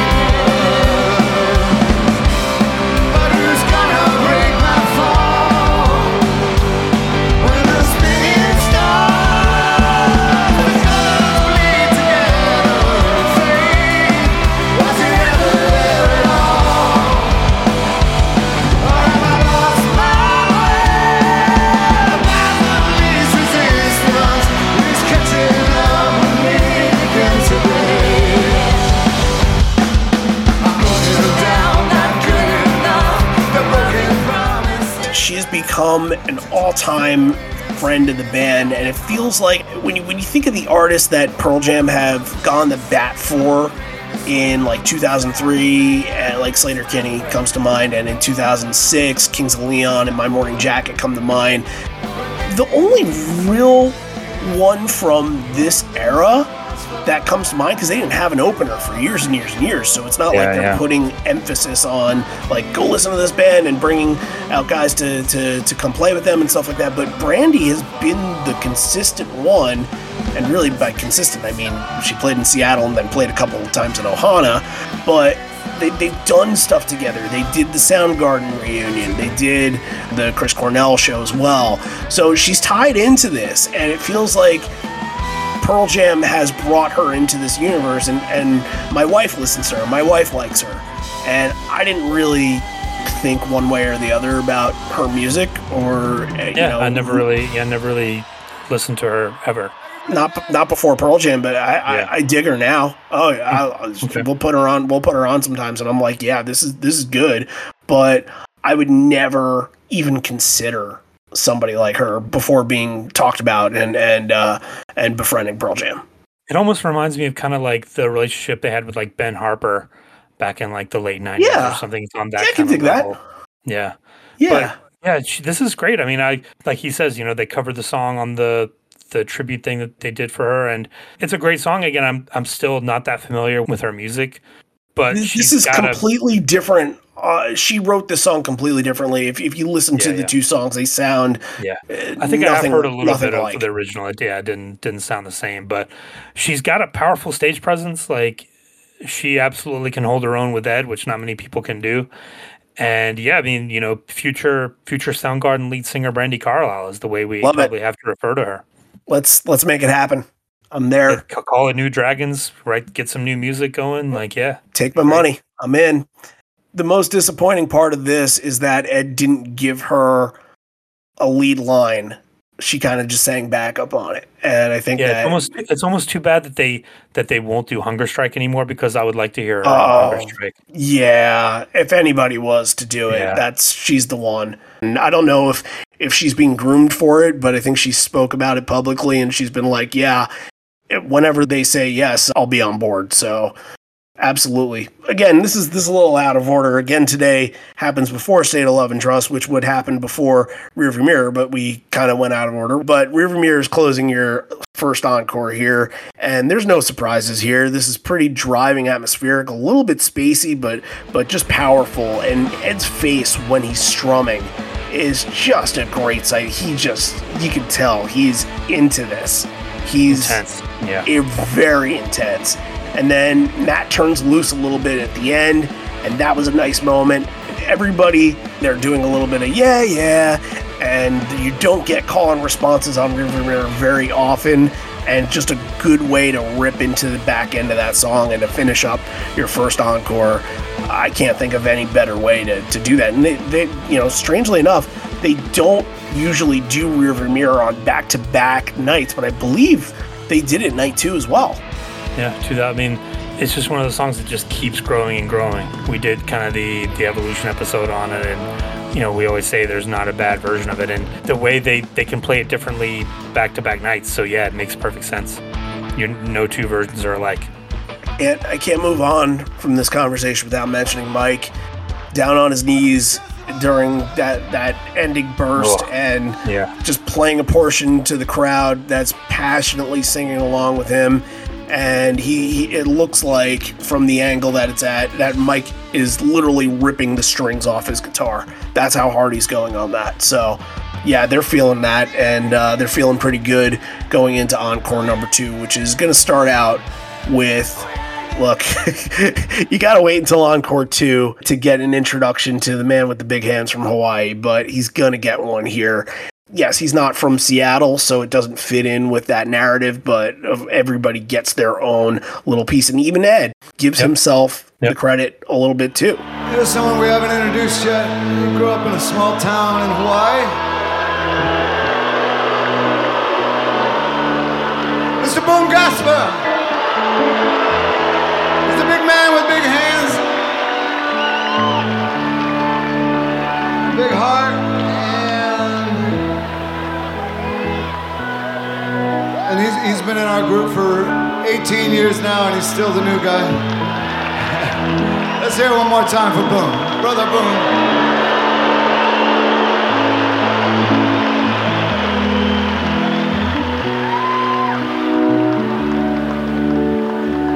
And then there was a kid from San Diego who moved here when he was 25, and now he's lived here over half his life. And obviously I'm not going anywhere. I like it here. And there's a bit of magic that happened in a relatively short amount of time, and that is that a coalition of volunteers and organizers, businesses and government, we all got together and got them together, and they started having conversations and started elevating the discussion, and the empathy became action. And in a very short amount of time, because they were incredibly good-minded people, and with your help supporting this endeavor, we were able to raise $11 million as a starting point to eradicate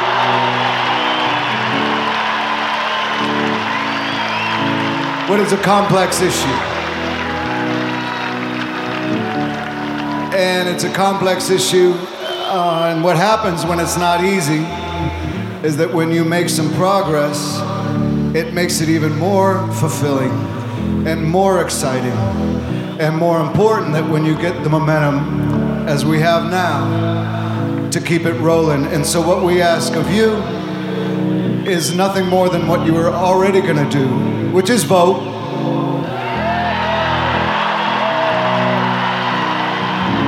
but hold the people that you're voting for accountable, because there are good people out there and they want to have discussions and they want to be part of a plan, especially when they know that this city of Seattle could prove to the rest of the nation that it could happen here and it could happen anywhere, and we can eradicate this problem of homeless neighbors in our city when we're as profitable as we've ever been.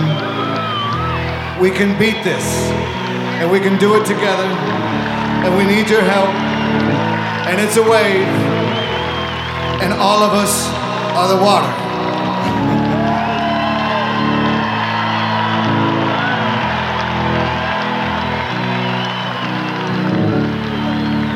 It could have been me. I faced it, a life wasted. I'm never going back again. Haven't tasted a life wasted. I'm never going back again. I escaped it, a life wasted. I'm never going back again.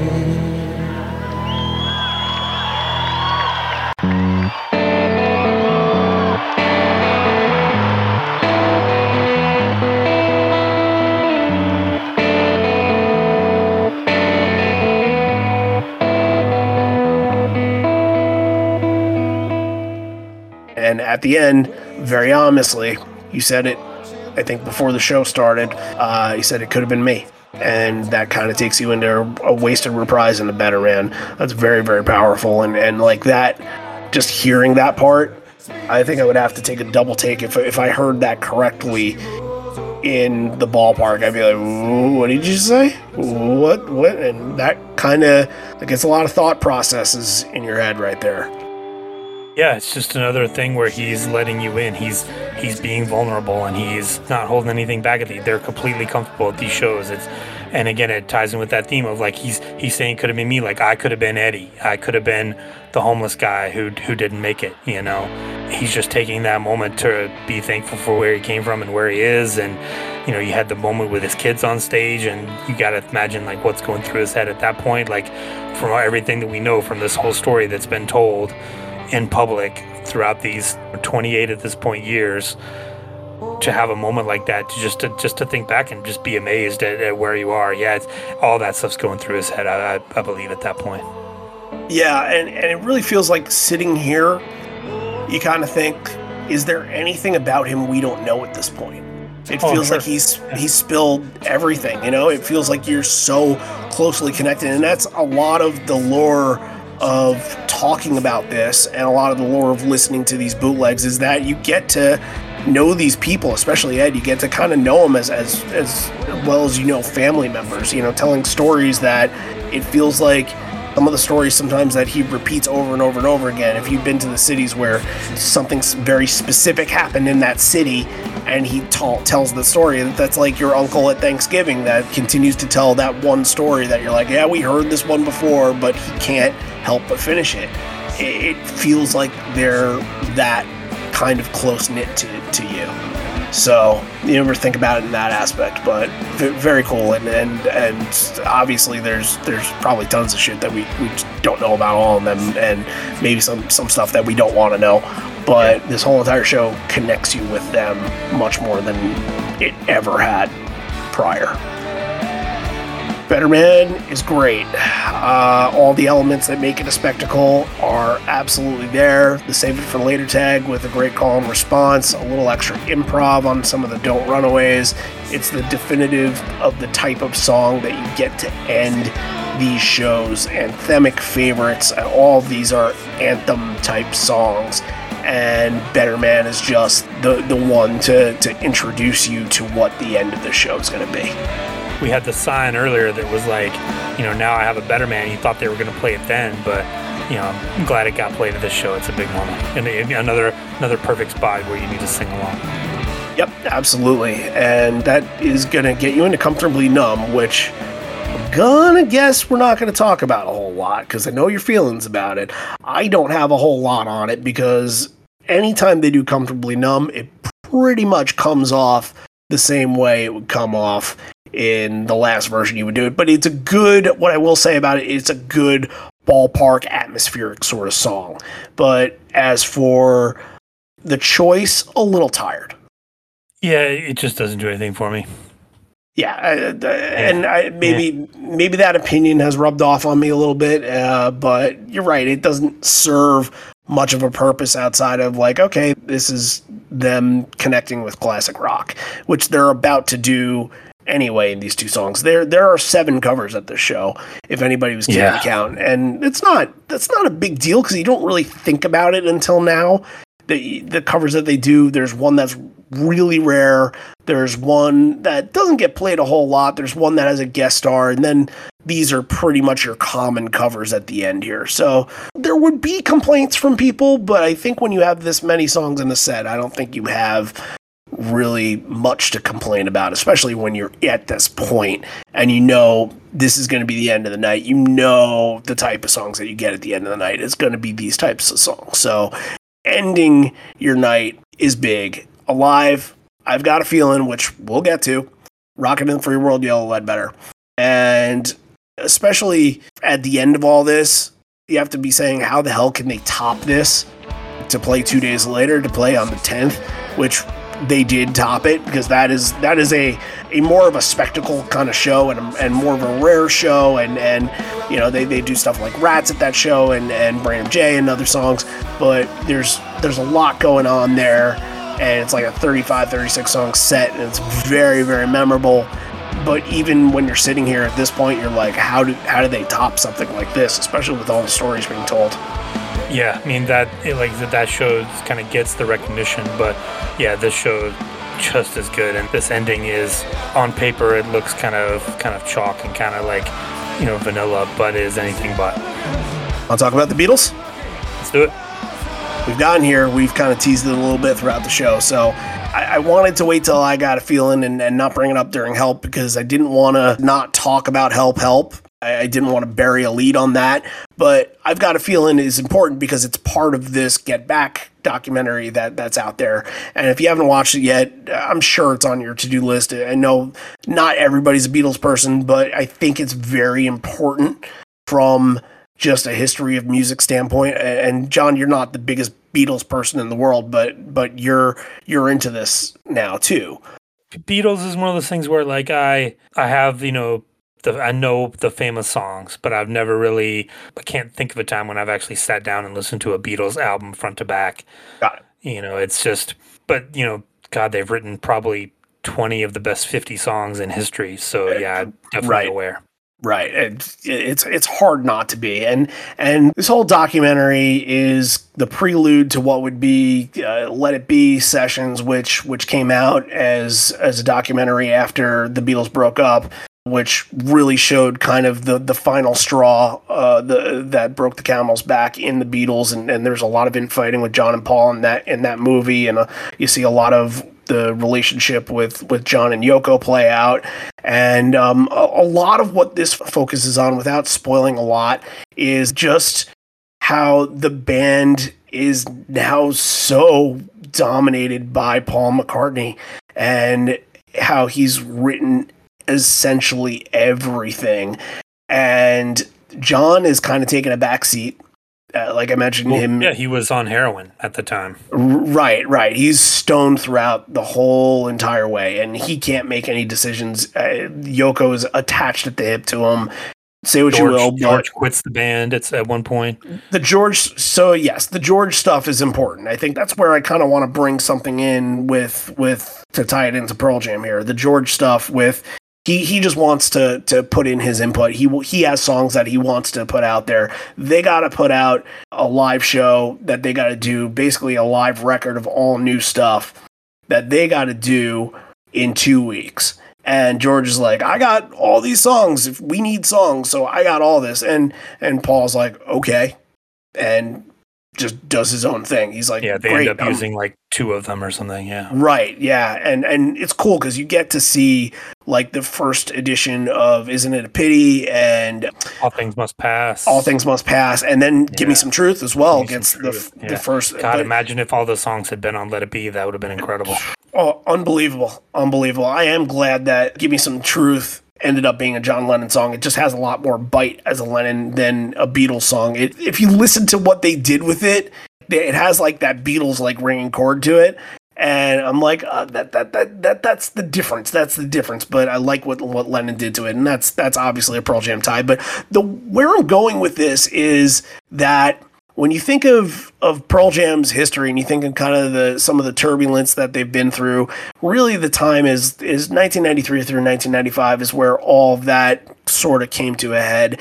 And I guess it's fantasy booking and it's fantasy thinking here, but if any documentary would to come out that had footage of the band that would be most impressive that you'd want to see, I would think it would be the Vitalogy sessions. However, you made up a point before we went on the show, is that the Versus sessions would be incredible to watch too, because that's seeing how Ed's character is unfolding. That might show a lot of people that don't understand Pearl Jam, that don't understand Eddie Vedder, to appreciate who Ed is. Vitalogy might piss a lot of people off if you put that out there to show the end of the Dave Abbruzzese era and what was happening, that Ed was taking over the band, and maybe not unlike how Paul McCartney did, but there's just a lot of stories that came from those sessions that would be interesting to see how they all unfolded if they were captured. Yeah, and for me, like I'm a junkie for music documentaries. Like that is my favorite. That is my favorite genre of movie to watch. So yeah, this Get Back Beatles thing is just it's 9 hours. Like give it to me full on. I'm in. And the thing that jumped out at me the most is like you're just getting to see the creative process, and like that's what I remember about being in a band is like. That's what I miss the most is like you're creating something, and like it's that moment when you hit on something that you know is good. And like for me, it was on a very, very small scale. Like, you know, for us, it was not nearly at the level of the Beatles, obviously, but just to watch them work this stuff out live and just to see how it was all put together, like, I'm just transfixed by it. And yeah, like Vitalogy for me is, I think, not as exciting as something like Versus would be, or even something like No Code, where they're just trying to kind of reinvent themselves and trying something new. See, I think No Code would be too much like how Yield was. I don't know. Maybe. And maybe not in the standpoint of just the band is feeling happy, because I don't think that there was a lot of happiness during No Code. But it would be a totally epic 3-part documentary series if you got Versus, then Vitalogy, then No Code, to see how that all... Because I think you just need to tell the story with Jack's arrival to the band, and it's just kind of a triumphant end of that era, so to speak. And I think that all needs to be told. You could make a case for each one, like for Versus, like, I want to see Dave recording that and being all pissed off and throwing his sticks at the wall. Yeah. Yep. Mm-hmm. You know, I want to watch them, record Indifference, live. I want to hear them, go through Go and Animal in the studio. And for Vitalogy, like, I would want to see the band react when Ed leaves for 4 days. Yeah. Yeah. What are they going to do? Right. And for Vitalogy, I want to see Jack come in and do Stupid Mop. Like, people might not love that song, but I want to see that. Like, I want to see him break out, find that accordion, and do Bugs. Like, I want to see the conversation that he had with Brendan O'Brien about Better Man. Absolutely. That's the one from that. Yeah. That and the whole Pete Townsend guitar situation thing that I'm sure, however it would play out. But there's been stories to be told about that. But I think if there were any sort of get back type moments in Pearl Jam's history to do, personally, I think Vitalogy would be the center. Well, for the 50th anniversary in 2044, we can only hope. Yeah, right. We still got 23 more years. you never know what this band has in their vault. That's true. They pull stuff out all the time, so you just never know. For I Got a Feeling, you actually get, we talked about this when Ed did his, when Jeff had his moment, and he talked about, meeting Andy and all that stuff. And Jeff is actually the one, and I Got a Feeling, who gets to sing that line. He kind of does the Everybody Misses Andy, that whole verse about singles. It's actually Jeff doing the singing on it instead of Ed, because Ed's going off and doing something else. And can we move on from the Milli Vanilli line? Can we just go back to singing it the Beatles way? That's so dated now from 1990, 1991. I guess, but I mean, they played it so few times that they just don't know any other. They played it 3 times since that era, Yeah, I know. So it's how else are they going to think about it? But I just thought it was interesting that after that it was Jeff who gets to sing the line about Andy. That was cool. Yeah, I think if anybody deserved it, I think Jeff would be the one. But I mean, great way to put that in. Great way to end the show. Rocking in the Free World again. Stone annihilating the solo is expected, and Ed running around on stage tossing all the tambourines. But before Ledbetter, Ed thanks everybody, businesses, all big and small. It took a lot of focus and effort, and so much was done in a short time. We could solve this issue together. Thanks for everything tonight. It means so much to us. We're proud to be part of whatever this is when we get together. And Ledbetter is just a happy goodbye. Ed says, I don't want to stay. It's home. Donning an old school Mariners helmet in this too. That was very cool. Mike gets a little teases and then kind of puts the brakes on a little bit, but does the little wing part. And that gets you the tag. And any show that has a big bow at the end tells you how they feel about it, and tells you how much they respect the crowd and what they brought to the table. Yeah, and Ed even does the little heart pouring out motion, takes his hands from his heart and pours them out, thank you, just a way to say thank you. And this show meant a lot to them for a lot of different reasons, and they showed up. This is a fantastic night, great show. If you haven't come back and watched it in a while, it's very much worth your time. I think you said it before. I think it unfortunately gets overshadowed by night 2. I think that's disappointing because this stands alone on its own. Night 2. While they go back to the discussion about the homelessness, this brings that story to life. Let's pick 3 moments that we like from it then. Can I pick 32? Can I pick 40? You want to go back and listen to the episode again? Then I guess. Yeah, give me a few hours. No, for my 3, it's I'm going to start off with the way that Long Road just flows seamlessly into Release. That was just powerful and very cool, and something you don't often get those 2, we talked about, maybe 5 times they've been played at the same show. Just unbelievable, and just set the tone right from the beginning that this is going to be a special night. My number 2 is We're Gonna Be Friends, and the moment with Ed's daughters coming on stage, and just a really sweet moment. It felt like it was earned. The teacher thing was really special. And number 1's obviously the Even Flow speech and the Even Flow performance just elevated the song to places I'd never thought it would go. And all those other speeches of the night, the symmetry of every band member getting their little moment, and Even Flow is the best one, and never thought we would get that story. And that's my number 1, hands down. Yeah, it's hard to disagree with any of those picks. So I'm going to pick a couple others just to get them the notoriety, because I loved everything that you just said there as well. I'm going to put the emphasis on Help into Help here. I think it's just a song that just doesn't get a lot of attention and a lot of love. And although, it needed a little bit of Beatles to be put in that position, the song stands on its own. It really does, and it belongs as part of a more, in sort of a way that I guess Lowlight or a song like that kind of has afterlife after the album came out. I think this could be that kind of song, Help. So yeah, I'm gonna put that combination in there. I would say the second, just overall, number 2 moment is all of the speeches about the band members, all that tied all the band members in with Seattle, and everybody had a story to how they got there, and it really brought the whole night together and connected you with the band, and you got to learn a lot about all of them, essentially. Maybe not Matt as much, because Matt was really, that was a discussion about Randy Johnson more than Matt, but you got to get a sense of who they were, and it's not all the time.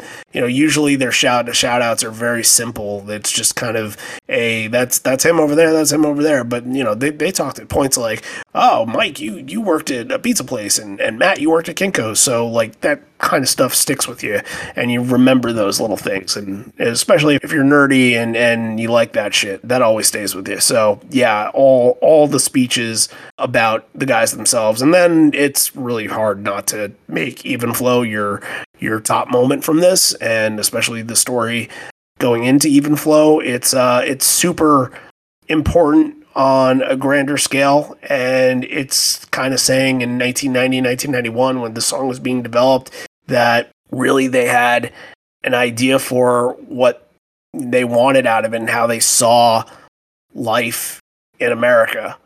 And I think this song, it should be seen more as that than it is. And it's disappointing because a lot of people just see it as the grunge era kind of song, but it's not. It should be seen as one of those kind of American standard sort of songs that like a Bob Dylan would write or something like that. I know it's not in that high standard, but songs that define what is happening within your community. So yeah, that's where I stand with that. Okay, let's rate this one. This should be a really, really good rating, and I'm really interested to see what you have to say. And I promise I won't base what I have to say off of what you have to say. So go. 10 out of 10. Really? Okay. Yep. I think it's 9.5. Okay, fine. Yeah. It's a great show. It's a legendary show. I think I even gave Night 2 a 9.5. I didn't think Night 2 was quite a 10 when we did that, but I also saw shows in a different light back then. But this was up there, but this was tough to give it a 10 because I just think of upper echelon type shows. And maybe it's just kind of the, seeing it from sort of the popular crowd and what you guys would think about this show. You would see Night 2 as the more superior one, and I always kind of did too. And I think that they have their reasons. Both shows have their identities to why they should be very, very good. I don't know if I'm talking myself into a 10 here, but yeah, I don't think I am, because I think it's just a really solid, awesome 9.5, but probably one of, if not the best storytelling shows that they've ever put together. So I'll say that, and how that cannot be a 10 show is difficult, and I can't quantify why I don't want to give it a 10, but I think of some of the other shows that we gave 10s to this year, and I don't see this one as quite being in that category, but it's very, very high in the other category, and probably to all the people that think Night 2 is better, maybe give this one another chance. So there we are. Okay. Let's tell them about what we're doing next week. Do you know what we're doing next week? I barely know what we're doing next week. Next week we talked about going back to 2003, and next week we are going back to 2003. Indeed. We're doing another Michigan. We did a lot of Michigan shows this year. I tried to spread them out a little bit, but we had a lot of Patreon requests from the state of Michigan that Wolverines just beat the Buckeyes, which almost never happens. So that could be a shout out to you guys. Setting up for a showdown with my Georgia. There. That's right. Yeah, you got a lot of fans of the show that are currently at Michigan or are Michigan alumni that will go toe to toe with you on that one. So that should be very interesting, very fun to see play out. But yeah, we're Clarkston from 2003. I think it's the Night 2 show. And there's a story behind it. It was never put on the schedule, and they had to reschedule it. But that story will be told not by us, but by our patron Clay Davis, who will be on to talk about it. So we're excited to get him on. I don't think he's been on a show before, so that should be great. And yeah, that's what we got from this one. And we're almost done with the year because we're in December. And look, we will have one more in the hometown series. I think we kind of alluded to it before, but there's one more show that's important to Seattle that we haven't gotten to, and maybe scratch your head and try to think about it a little bit and come back to us and think if you got it. If you got it, then if you can think about it, then send us an email, send us a message and say, this is what you're doing, and I'll tell you if you're right or not. If not, maybe we'll send you the bootleg if you're right. Oh, maybe they already have it. Maybe we'll send you another one then.